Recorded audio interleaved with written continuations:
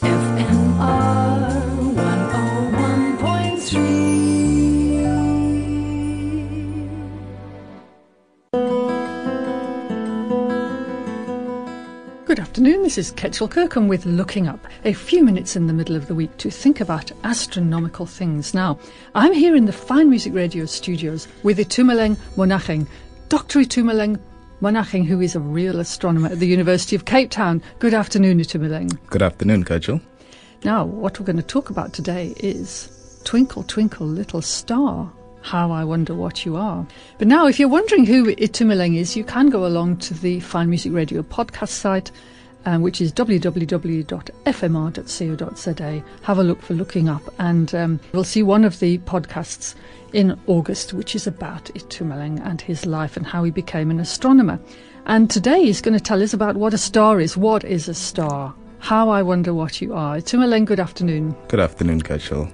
So stars, it's quite difficult to define them, but I would define them by saying these are the building blocks of the universe. So everything that we have today, all the elements, everything that makes us up and makes everything else up comes from stars. Okay, so stars like the sun, for example, we see stars at night, different types of stars. Some of them are like the sun, some of them are very different from the sun. So are you saying that all the chemicals in our bodies came from a star at some point? Yes, that's right. Wild. We are all star stuff. That is wild. That is wild. So to describe how stars work and stellar evolution, in a sense, stellar evolution is a cyclic process, right? So stars are born out of the matter that's in between the stars, which is called interstellar medium.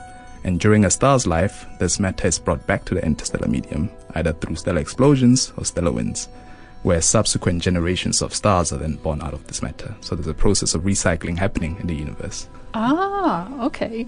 But now stars, they're not all the same, are they? I mean, we look up and we see them twinkling like a diamond in the sky, and they all look pretty much the same to us, but they're not all the same, are they? Yes, they're not all the same. I mean, yeah, when you look at them, they look like these point-like sources that are shining steadily, right, without much change happening to them. But there's actually a lot of changes that happen inside the stars.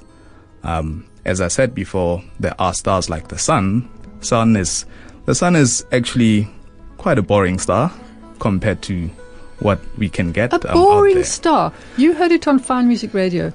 Itumeleng Monageng, a PhD astronomer, a lecturer at the University of Cape Town, thinks that our sun is boring. Now, you're going to have to tell us why it's boring. It's boring in the sense that there's not much happening with it. You know, it's shining steadily. It's on what we call the main sequence, part of its evolution, meaning that it's steadily burning hydrogen in the core to helium. So hydrogen, you can think of it as the petrol that keeps a star going. Right? So the sun is at a point where it's steadily burning this petrol. But most of the stars that you see actually in the night sky are more massive than the sun. Some of them a few times more massive than the sun.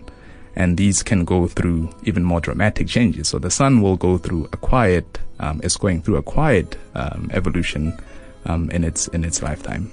And we should be grateful for that, because we don't want the darn thing exploding on us or doing anything, dramatic at all, do we? It will eventually, but that's in 5 billion years' time, so we're still okay for now. We're still okay for now. 5 billion years' time, what's going to happen to it then? So what will happen, as I said, the hydrogen is the petrol. Now, just like in real life, petrol runs out, right? So when the petrol runs out, that's when you have these a complicated sequence of events happening, where you start fusing heavier and heavier elements. So the sun will undergo changes which make it expand out, where it will swallow the inner planets. So Mercury, Venus, Earth, and Mars, we will be swallowed by the sun as it expands, as it enters its next stage of evolution, which is called the red giant phase. And then eventually the outer layers will expand out to give us these beautiful planetary nebulae, or this beautiful planetary nebula structure. And then at the end, you'll have what we call a white dwarf, which is basically the core, which will be left. A core composed mostly of carbon and oxygen and neon. And then that's the compact object that comes about when a star like the sun dies off. But we don't need to worry about it just yet. Fine Music Radio listeners, no. That's 5 billion years hence. Is that So right? be patient, yeah. Be patient.